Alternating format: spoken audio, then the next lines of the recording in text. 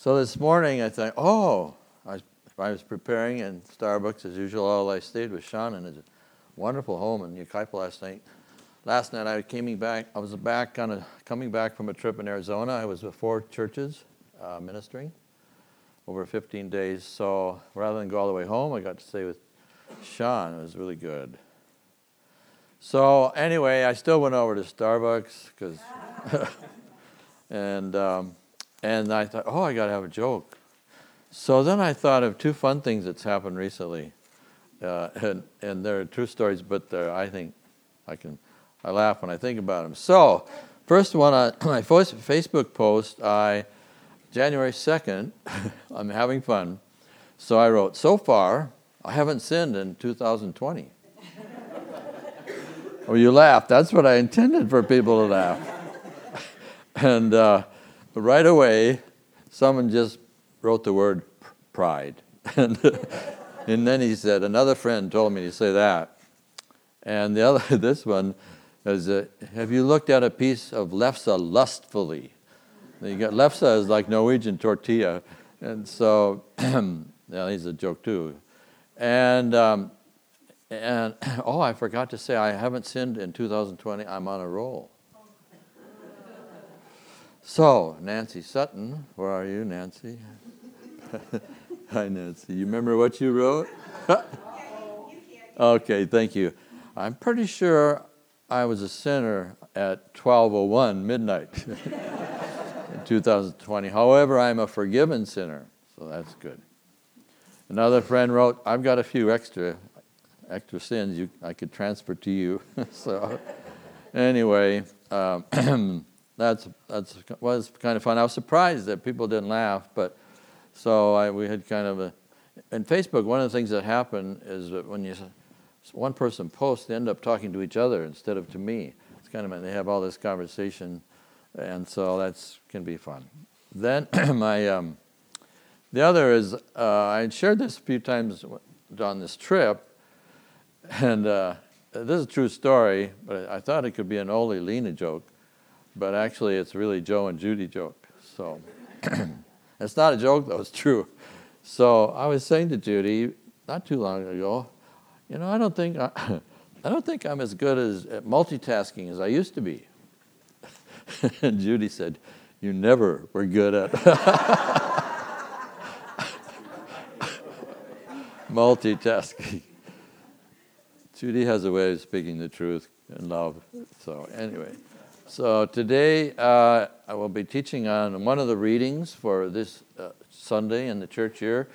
There's always an Old Testament scripture, a psalm, and gospel, epistle and gospel. So I'm going to teach on Psalm 27, and it's going to be like a Bible study, more of a Bible teaching. But it'll sound like a little bit like a sermon too. So we begin the script, first verse, Psalm 27. The Lord is my light and my salvation. Whom shall I fear? The Lord is the stronghold or the strength of my life. Of whom shall I be afraid? And think about the Lord's my light. If I walk in the light, John writes in 1 John, we have fellowship. And so part of walking in the light in that first epistle is just confessing my sins and realizing, this is where I need your forgiveness, Lord. And so I really have sinned. I sinned pretty early in 2020. Actually, what I wrote on that Facebook post was, I live in the forgiveness of sins. Really. That's living in the grace of God. So it's not like I'm in and out. And so when I've sinned, it doesn't mean I'm unforgiven. But I think when I confess it, it helps me just to identify it and also get honest with myself and speak the truth. Actually, speaking the truth today in America is pretty rare getting to be. I mean, it's such a gift to have people who speak truth. And when we don't lie, it's so good that we can be honest. And that way Jesus can deal with our hearts. So the Lord is my light. He's my light. And then He's my salvation. And In terms of my salvation, I've been teaching in the last few months about salvation includes this attachment love of God. That God's love is sticky. Salvation is not just going to heaven when I'm dying, when I die, or it's not just justification of my before God, forgivingness. It includes that, but it also includes this love of God that's permanent. And God intends us to have permanent love with each other. And so this church, House of God, in a way, you're demonstrating what permanent love looks like, because God called you to be together, and you're together. And much of church life is not that permanent. So I'll bless that Hesed love you have for each other. But we can grow in Hesed love, and there's part of this is, Lord, show me your mercy. Well, that mercy, the mercy word is another word for Hesed love. When I'm crying out today, Lord, have mercy. But that word is one of the English translations for the Hebrew Hesed. Hesed, which is a part of saving love of God. When we tell our stories, share our secrets, walk in the light, share our woundings, and where we're broken, that's what, then we can experience that Hesed love with each other. And when you know who I am, you know where I'm broken, and you still have that mercy, that love that is permanent, that doesn't run away, that never leaves me, never abandoned me. That's what there's a prayer about, I was abandoned, but you didn't abandon me. We'll talk about that. But I had a thought about sharing trauma with each other. It's not a little different than sin. But over these last 2 weeks, I have done 52 healing prayer counseling appointments in 4 different churches. So I hear lots of stories, and people are not boring. The stories that we have to live, we've lived and share with each other. And so one story, a week ago today, one of the members of this church in Phoenix, her little 3-year-old girl died. And she told me, it happened quickly, food caught in her throat, and I don't want to tell too much because it's hard to even hear it. And her muscles are missing in her throat. They're weak. So anyway, the parents come in to see me. I had prayed with them a year ago, so I was so glad they weren't strangers. But last night, I'm dreaming about what the story is. And so I know that I need to have Jesus be with me when I talk about trauma. And so the way I do healing for wounding is I always have the person share a positive memory first. And so that when it gets overwhelming and the pain, we can go to the positive memory and be with Jesus there. We start with gratitude and knowing where Jesus for sure is with us, and then we can talk about the suffering. That's a little bit like walking in the light. But the light it's a light with salvation. It's a light we experience with God's Hesed love for us. Interesting way of looking at this word from the psalmist when he says, if the Lord is my stronghold, of whom shall I be afraid? I mean, really. And Paul writes it this way, I have in your notes, but this is a good scripture for you to memorize. And in Romans 8, verse 31 to 39, he begins, if God's for us, who is against us? That's the first question he asks. He who did not spare his only son, will he not give us everything with him? Another question.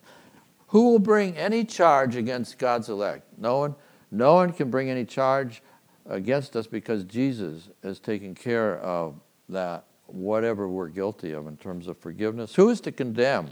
Is it Christ Jesus who died, who is raised from the dead, who intercedes today for you and me? It's kind of interesting picture. Today, Jesus is praying for the house of God, you people. Kind of wonder what he's telling the Father. Here are these people in the house of God.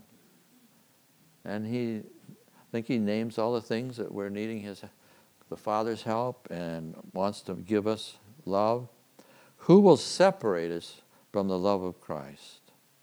Will hardship, distress, persecution, famine, nakedness, peril, or sword? No. Paul says, no way.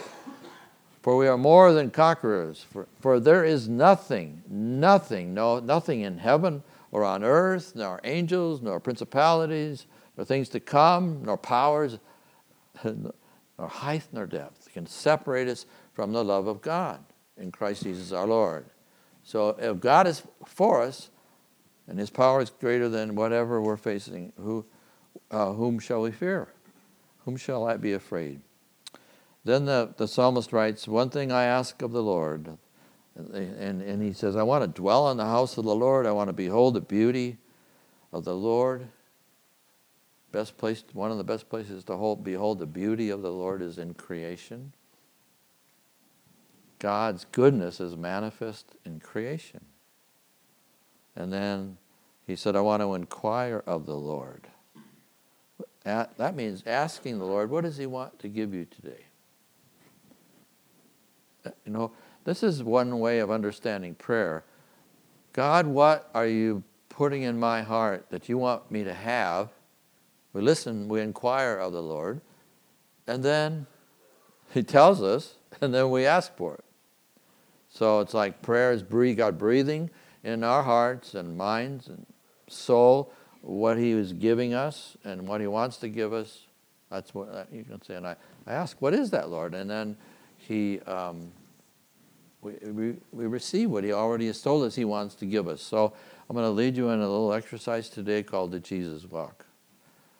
And you know that I like to experiment with you. So, but you won't have to say anything out loud. Okay, so close your eyes. Just it's a real simple exercise of asking Jesus a question, which the psalmist encouraged us to ask.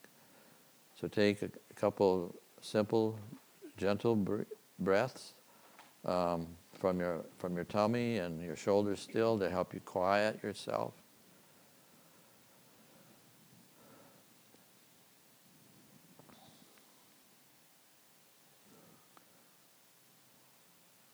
So you use your imagination a little bit with this just kind of picture yourself, you're going to kind of fly out of this room and up into a mountain pathway, or just any kind of pathway where you see the beautiful grass and blue sky with clouds, or however you would picture a pathway that you walk on. And as you walk along this pathway, there's a stream. Not a real big one, but a small stream. And you look over to the other side of the stream, and Jesus is standing there. Or he's there. You can notice, oh yeah, you know that's Jesus. You can picture Jesus being there because he's always with us. Some of you will picture him maybe with a robe, or just know that he's there without even having a picture. But we're going to do what the psalmist encourages us to do. Ask Jesus, what is the gift you want to give me today? So we're inquiring of the Lord, what is it? We're asking Jesus, what's the gift, or what is it you want to do for my heart today? Or maybe, how do you want to help me? Any of those ways you could use to ask Jesus what he wants to give you. And then notice your first thoughts, your first impression when you ask Jesus that question.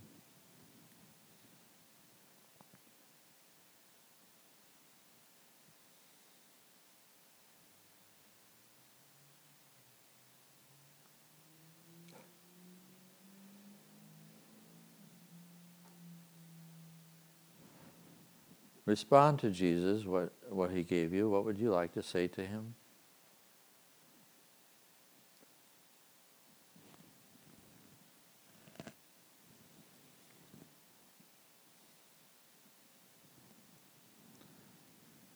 And then you can walk back. Maybe you want to take Jesus with you. Walk back down the pathway that you are on. And then when you're ready, just be back present here with these beloved friends we have here. And you can open your eyes when you're ready.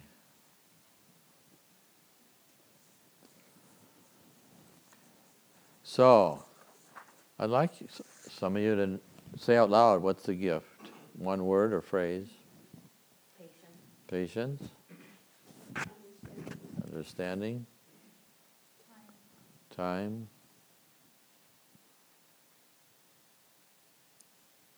Love. Anybody have love? That was my gift.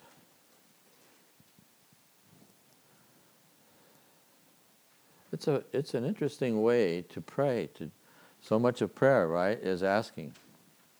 And so this is like listening to what God wants to give us.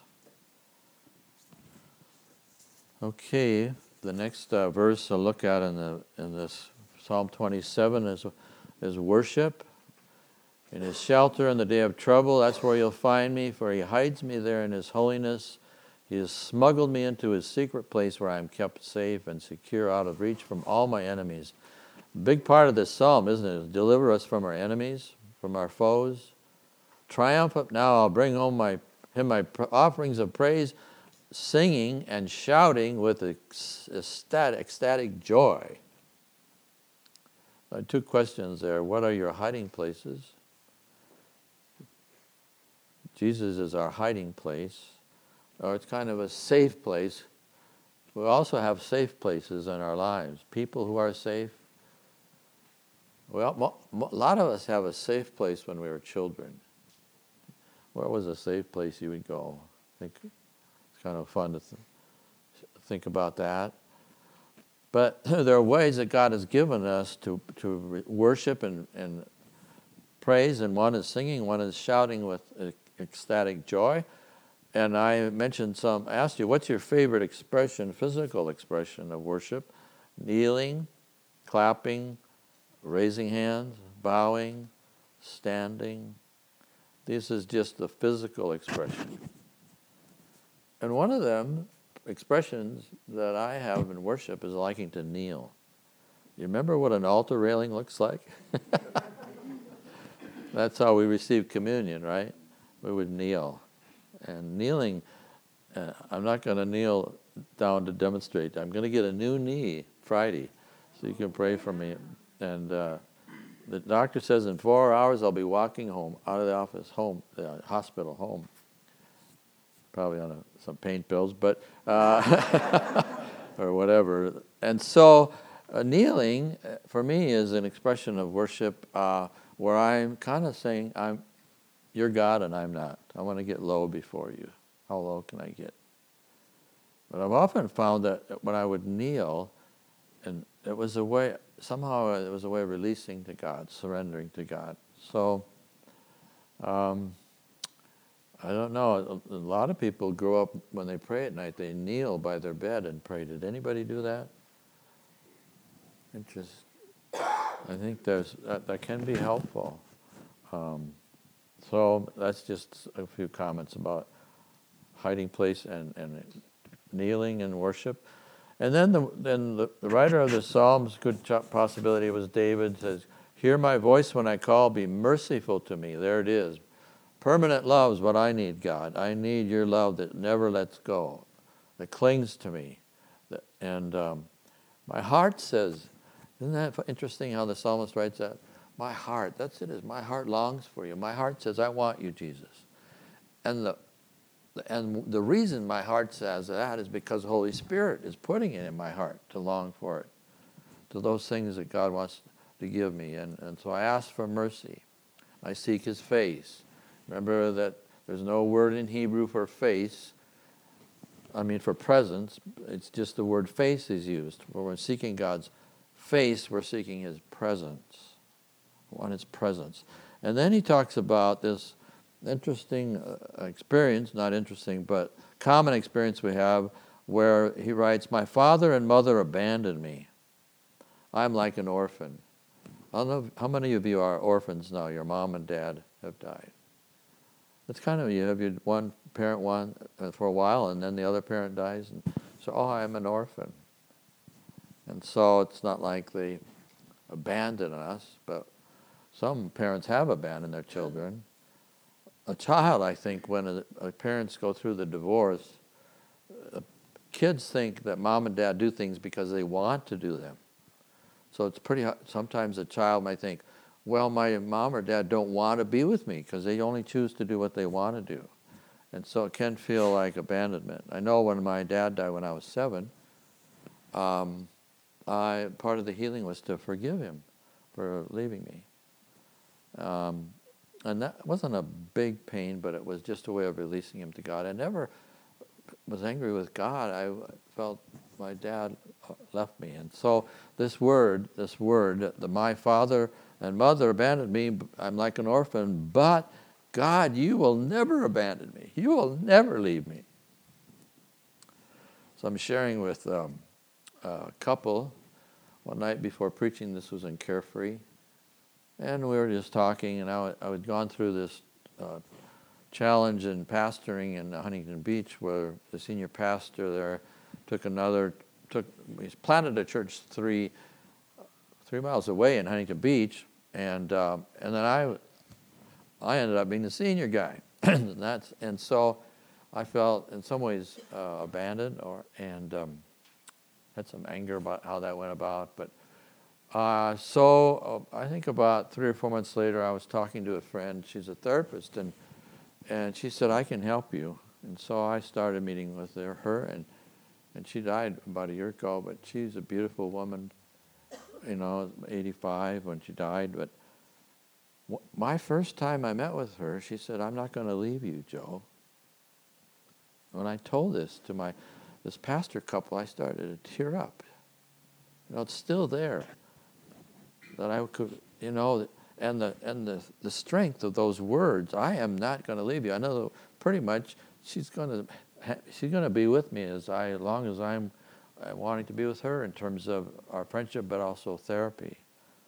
Jesus said, I will never leave you, never ever. And I'd like you to look at this blessing I have for each of you. If you take out this little insert. I confess I wrote this to Facebook friends, but I changed it to House of God friends, and I definitely would want you to be included. Dearly loved House of God friends, I bless you in Jesus' name that you may continue to find and celebrate your special flavor, the unique ingredient God created in you, which you bring to your conversations, kindness, smile, and vulnerability as you are courageous to be your flavor. I feel protective when you do this, knowing that the risk you may be taking. I bless you in Jesus' name with Jesus' protection and strong arms of Hesed attachment, sticky love. Jesus promised you, I will never leave you alone, never. I will not loosen my grip on your life. So we can say with great confidence, I know the Lord is for me, and I will never be afraid of what people may do to me. There we have that promise again. The Lord is a stronghold of my life. Whom shall I fear? If God is for us, who is against us? I will never be afraid, because the Lord will never abandon me.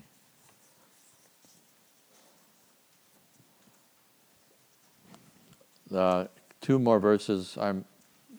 Psalm 27, I will remain confident of this. I see the goodness of the Lord in the land of the living.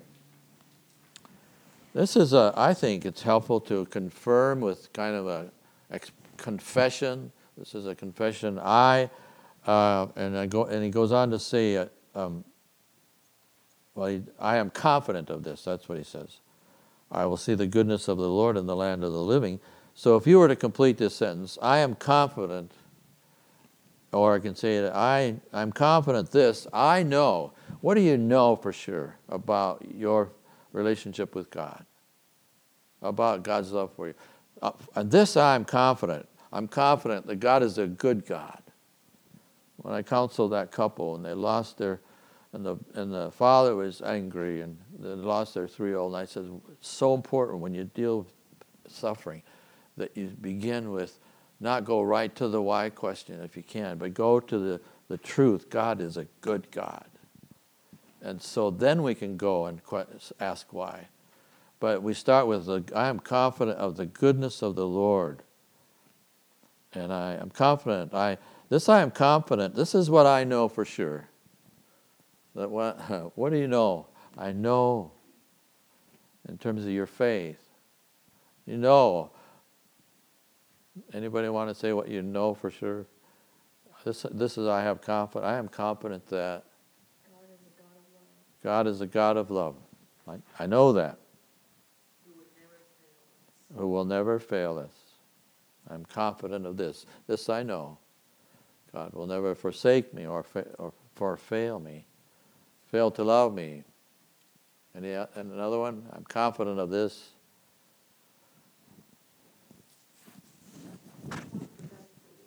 That God wants, who said that one was good? I think so. But God wants the best for me. And God's a good God. I'm confident of this. Final one, the number 7, verse 27, 14 of chapter 27. Wait for the Lord, be strong and take heart, and wait for the Lord. Interesting, I write there some explanation of that word in Hebrew for wait. It means to tie together by twisting, entwine, or to wrap tightly. Often we think of waiting on the Lord as kind of passive. But it's not that. It's something I get entwined with God. I want to wrap tightly. I want to hold on to Him.